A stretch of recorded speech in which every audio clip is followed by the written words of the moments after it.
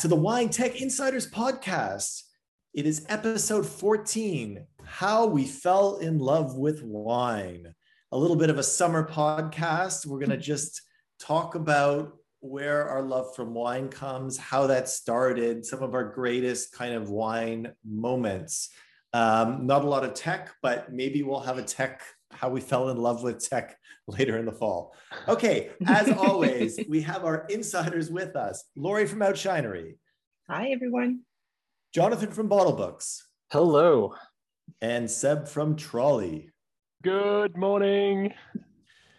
All right, greatest wine memory. Lori, when you're thinking about wine, when you're going back to all of those great memories you have, what comes to mind? What comes to mind is I probably started drinking wine way too early, or like by North American standard at the very least. So as some of you know, I'm from France originally, and Burgundy especially. And as far as I can remember, there's always been wine at the table, which is, by the way, totally normal in France. And it's totally normal to just, pour a little sip, put a bit of water in it and give it to the kids. Obviously, like I'm no longer like that young. Things may have changed a little bit. There's a bit of a reckoning that, alcohol is not great for children. That being said, like it's, to me, like I've always looked at wine as like a social family gathering prop, if you will. Like it's rarely been like the hero of the dinner party, but it's always something that we talk about. I always remember my dad, like, oh, we go to a friend's dinner party. She's like, oh, he needs to go to the cave and see which one he has like in this, like storage in the basement, like which wine bottle to bring. Always asking the friends like, oh, what are we eating, to bring the appropriate wine. So just like a very much like giftable, everyday and big occasion, piece of like French life, I guess. Mm-hmm. Jonathan, you started drinking it pretty 6 years old and onwards. Jonathan, please don't report my parents. the opposite experience, no? I mean, you grew up in the middle of the States and different alcohol culture. That's very true. We didn't drink at my house. So I didn't drink until a school trip to Germany. And that, of course, was not starting with wine, but with beer. The teacher had told our parents that, we might taste a little bit of beer if we were in Germany. And our parents were okay with that. We landed in Germany, and the first thing we did was go out for a sausage and a beer. And I have to tell you, it was a really traumatic experience because the first beer that I tasted, I hated. And I was like, my life is going to suck because I don't like beer. But fortunately, the next night we went out to the Hofbräuhaus, and I know there's a lot of other beers out there, but that was much better than the first beer. And so I was like, okay, things are going to be okay. But about wine though, I don't think I really got into or started drinking wine until college, probably. Again, I think the most wine I started drinking in college was when I was back studying in Germany, in Stuttgart. So drinking a lot of Baden-Württemberg wine. So I think I kind of came as an outsider to wine. And my first sort of wine experience the thing that really kind of sucked me in was meeting a sommelier who had a wine shop here in Munich. His name was Emmy May. And he was an Italian journalist and sommelier, and he was really into autochthonous varieties. And even more than selling wine, he loved sharing his wine. And he had tons of stories and really got into the details and just had all these stories to tell about his wines. And it just made it fun, and it made it come to life. And it just had all of this personality. So I think that was really kind of when I knew I was headed towards the right industry. And Seb, did you grow up in Quebec? Is that right? I did. I have a bit of a shared story between both Jonathan and Laurie because I did grow up in Quebec. And Quebec, as many of you might know, all alcohol is regulated by a government body called SAQ, which basically means that arguably Quebec has one of the greatest worldwide selection of wine, right? It's a single body buying all the wine for Quebec. So it's a French-speaking kind of a province in Canada. We definitely did have wine well before the age of 18, watered down, of course. And ultimately, my very first memory of wine is more or less related to anxiety, right? Trying to go to the SAQ and trying to figure out what wine are we going to bring over to a party or a dinner, or there's so many of them, it's so complex and it's so tricky, and you don't want to disappoint and you don't really know. And so the initial memories of wine for me are not, look, they're okay, everyone drinks wine, yeah, it's fine. I had boozy parties way before having proper wines. But then I moved to Australia. So I left Quebec, I was 17, and then managed my way through to Australia. And then I started doing some proper wine tasting, walking to the wineries, the wine farms, talking to the winemaker, seeing my interest. I've been brought in the back, tasting out of the barrel a number of times. And then I really started discovering the product properly. And my understanding and my appreciation of wine has changed completely, up to a point where when I went back to Quebec going, you guys don't know wine. I mean, seriously, what's happening, right? The relationship with that producer was for me a very, very important kind of aspect of sort of how I got into wine, 100%. So anxiety and then love, let's put it this way. Yeah, and what about any of you can jump in? What about is there a wine that you can still picture in your mind? You know, a wine that you maybe haven't had in a long time, but you can almost taste it still in your mind because it had such an impact on you, whether it was the wine itself or where you were, or. Yeah, so for me, happy to jump in here. Like a memory, you know, like when we discuss the subject of this today's podcast episode, like something that just jumped to my head. It's not a super long ago memory, maybe like 5 to 6 years ago. And it was a visit of a Crémant cave in Burgundy. So Crémant is, okay, I'm going to be like eaten alive for this, but like the Prosecco or like the non-champagne of France, you know, so it's like a sparkling wine. And honestly, the wine itself wasn't excellent. So I'm not going to name the cave itself. But what I really loved is the fact that as a family, it was like an outing. I go back to France, you know, like every year, hopefully. So it's like really like a treat to be back with my family. And as a family to go decide, you know, visit a cave. Nobody else in my family works in the wine industry either. So it's just like really like part of the culture. And as we were stepping into this old cave, they've been doing this kind of wine for over like 70 years. And they were reusing an ancient quarry where they carve stones. And all those stones, like it's just like all the hole in the hill, if you will, like helps keep the temperature constant all year long as the wine ferment. And what was magical is like this stone, the quarry, like has been in action, like in use, like for over 700 years. And it's been slowly and surely like carved. Actually, a lot of those stones now are on the Champs-Élysées in Paris. They used to build, you know, like Paris under Napoleon Bonaparte and so on.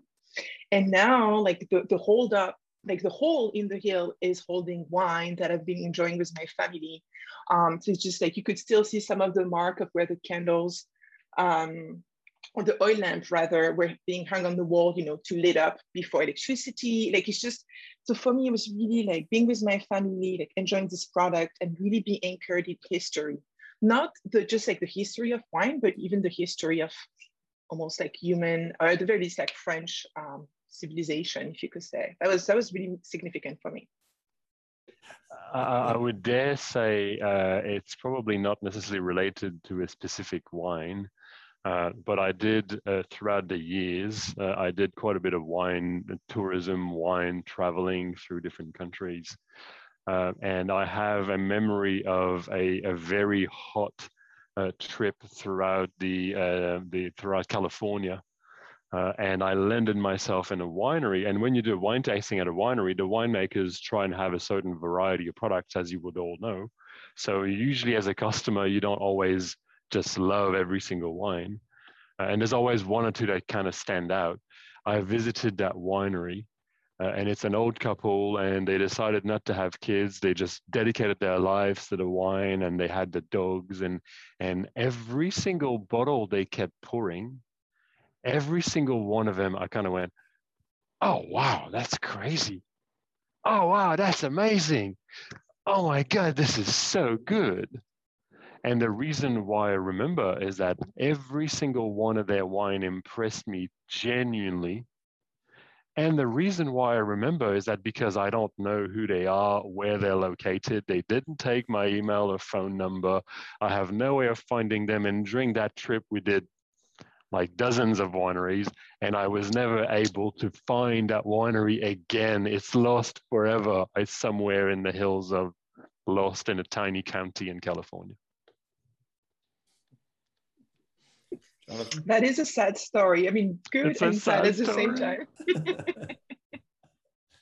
Yeah, I think my most memorable probably is going back also to the story I was telling earlier. One of the wines that he had was a color that Dimi had in his store was a Colorino, and he also had this Magnum of Colorino,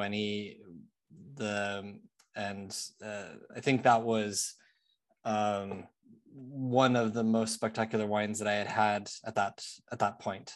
Not that I've drinking Petrus ever since, but just to actually be able to experience the complexity, I think that was probably one of the more eye-opening wines that I had. The more funniest wine I think that I had tasted was I walked into the wine shop and was having some currywurst, and he popped open a wine, and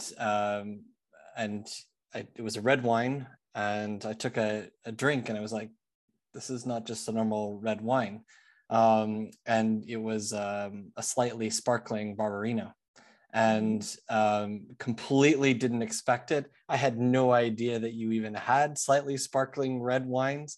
But he was like, this is a perfect pizza and currywurst wine, and he was absolutely right. I bought a few more of those currywurst wines afterwards. Australia makes some really stunning sparkling Shiraz as well. And like chilled in the summer, it's just absolutely outstanding. Absolutely outstanding. What about you, David? What's your wine background? How the crap did you get into the world of wine? Well, yeah, I kind of just stumbled into it a lot with bottle books, but I grew up in Ontario, like you, in Quebec. LCBO. Yeah, it was a very controlled selection of greatest hits, at least big producers and all of that. But now I live in Portugal, and that's changed a lot. But actually, I think one of my greatest wine memories is we did a trip with Bottle Books, Jonathan and I, and we were in Sonoma, at staying at Jonathan's uncle's place. And we took a bottle of Pinot to have tempura at the Japanese restaurant. And that was great. And I still try to, because it's something that I don't think about, like drinking, you think drinking sake, but somehow that just worked. And that was, I think, based upon his uncle's recommendation too. He said, grab a bottle and go here. And so that was great. And I guess, what does this mean? The wine emotionally, what is wine mean to us? Like we've talked a lot about history, a lot about discovery and friends, family, Napoleon. Is this something that are these emotions that have anything to do with tech? Are these emotions that we bring with us to building our products and to what we're doing, running these companies? Look, I mean, if I'm going to jump in, from my perspective, I mean, I'm a software engineer, right? I actually write code pretty much every day. I do enjoy writing code. But at the same time, the product from day one, I mean, not day one in Quebec, but day one in Australia, the product really started fascinating me with my engineering brain on.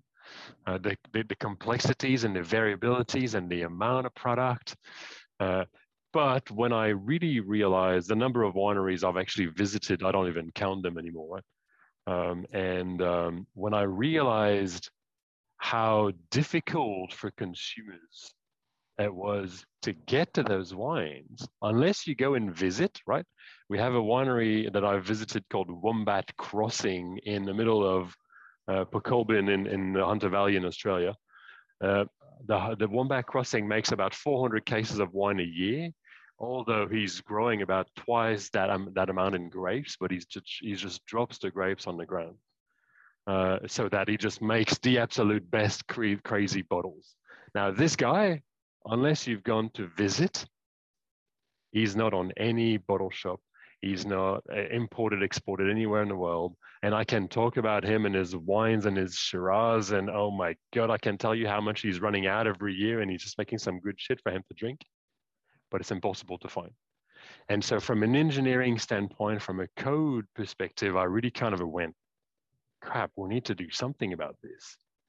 We need to kind of figure out a way of helping that knowledge, that beautiful product, be disseminated and be communicated, right?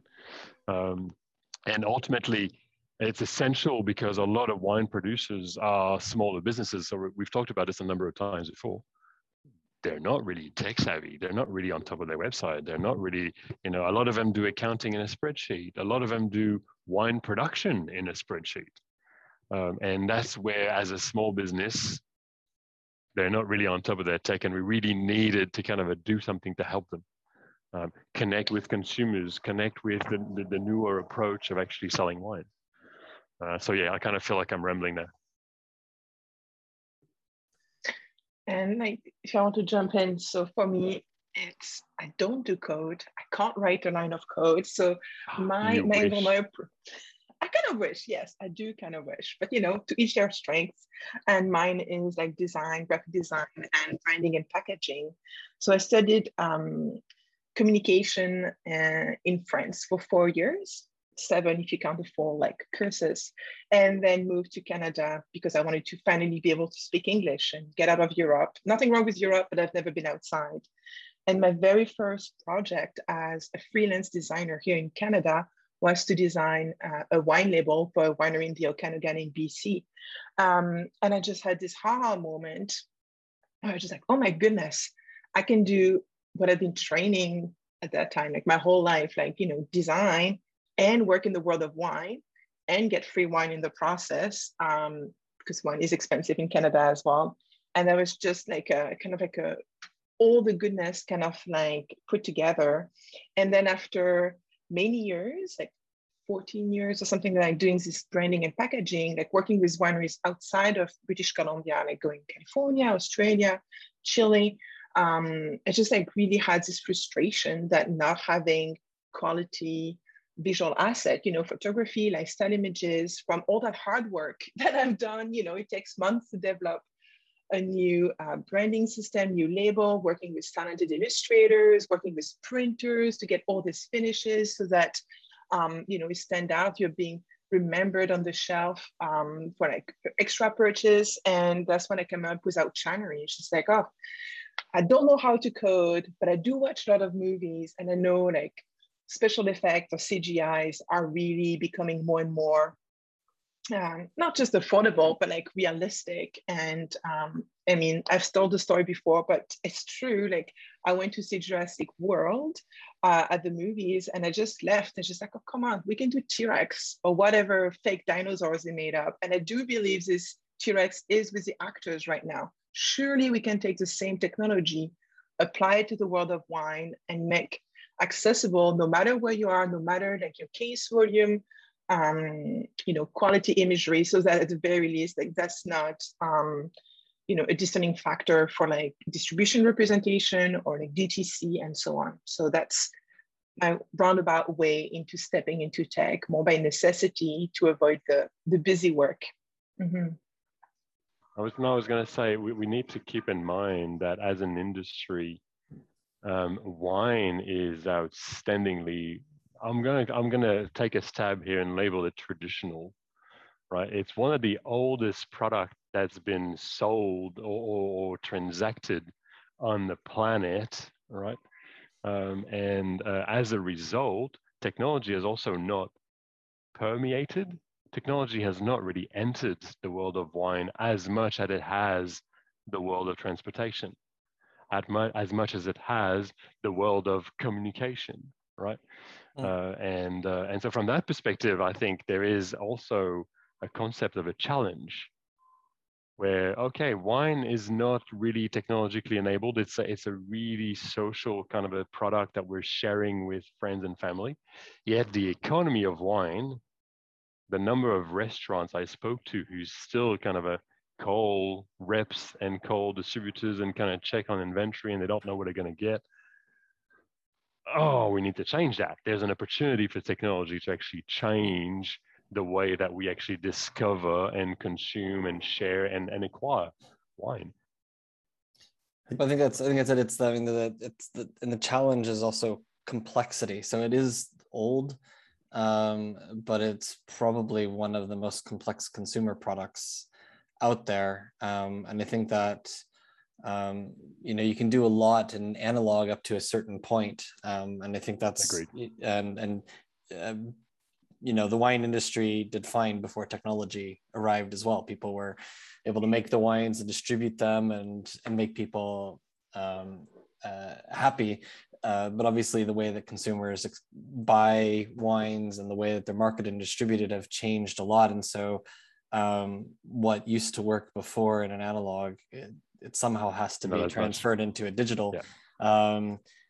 And done in a way that still fits the way the industry works. I mean, none of us are doing something that hasn't been done before in other industries, right?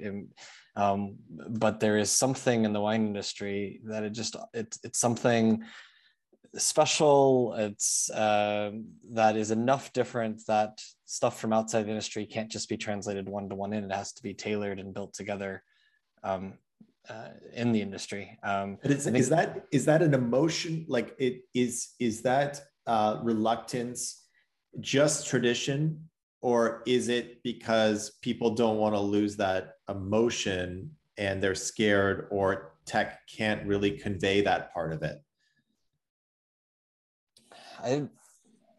I don't know. I mean, I have some. I mention this every now and then, that I wonder how much of some of the trends have to do with terroir in the sense of place, and the fact that in many ways the wine industry is a rather protected industry. If you look at craft beer, anybody can buy the same ingredients that you used, copy you, and if they have a better marketing campaign, then you're out of business.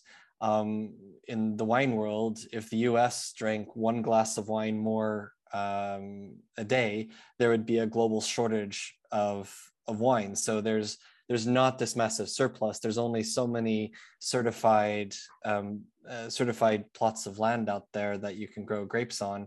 And as long as you're able to sell the wines, you have some control over. It's not as cutthroat as perhaps other markets. I know this is not necessarily always the case in the New World. I think it's more the case in a bit of the Old World, where wineries have been in the family for generations, and you're not under as much financial stress, perhaps. But you are able to keep things going, and it's just not as cutthroat as maybe other consumer segments. And I would flip that the other way around. I absolutely agree, right? The uniqueness of the product is also its Achilles heel. Because the wine industry, I don't feel like globally the world of wine is really moving forward with consumer demand, while technology has now entered our lives to a point where you're producing a beer and there's going to be a certain style, a certain genre. I was looking just recently at the whole craze in North America of seltzer, and the market is set to grow fourfold in the next 4 years, right? And this is a completely new product that the alcohol industry is adapting to, because the newer generation, the newer consumer have demanded a new type of offering for quite a while now, and data is proving this. Right, so they haven't created a crazy marketing campaign or anything. They just put a product in the way that consumer wanted it. Wine, based on the fact that the product is so unique and so traditional, and we're probably going to sell it to someone who wants it. Wine, I don't feel, is adapting to that as much as it could. And I absolutely agree. The product being so special, look, it's never going to go away, right? We're never going to stop making wine. However, wine needs to up its game in order to reach consumers, in order to remain actual, in order to remain like a topic that's being discussed today. And I don't know that the industry is moving fast enough. I really am one of those who thinks, holy crap, there's so many opportunities, so many things we need to do. It's outstanding. Laurie, could you leave us on a final optimistic thought about well, like I mean, it's just like, I think the wine industry though will survive maybe a bit this crisis of identity / technology right now. It is really, like as Seb mentioned, one of the oldest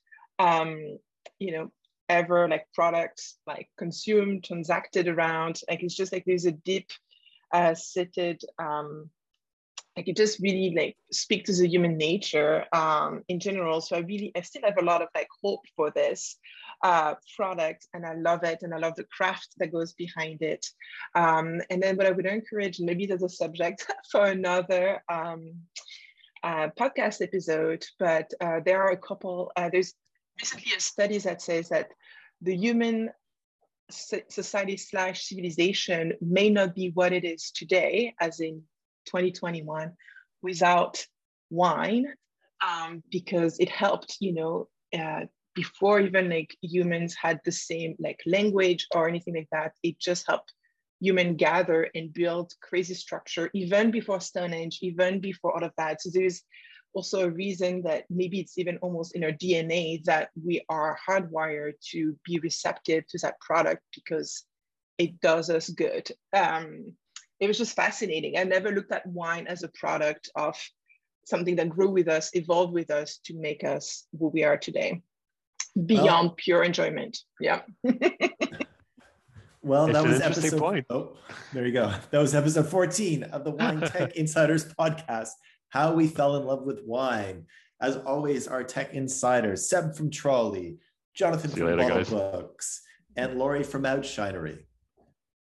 See you in a few days. Enjoy your summer. Enjoy the holidays, everyone. We'll catch you later on. All right. Bye. Thanks so much. Ciao.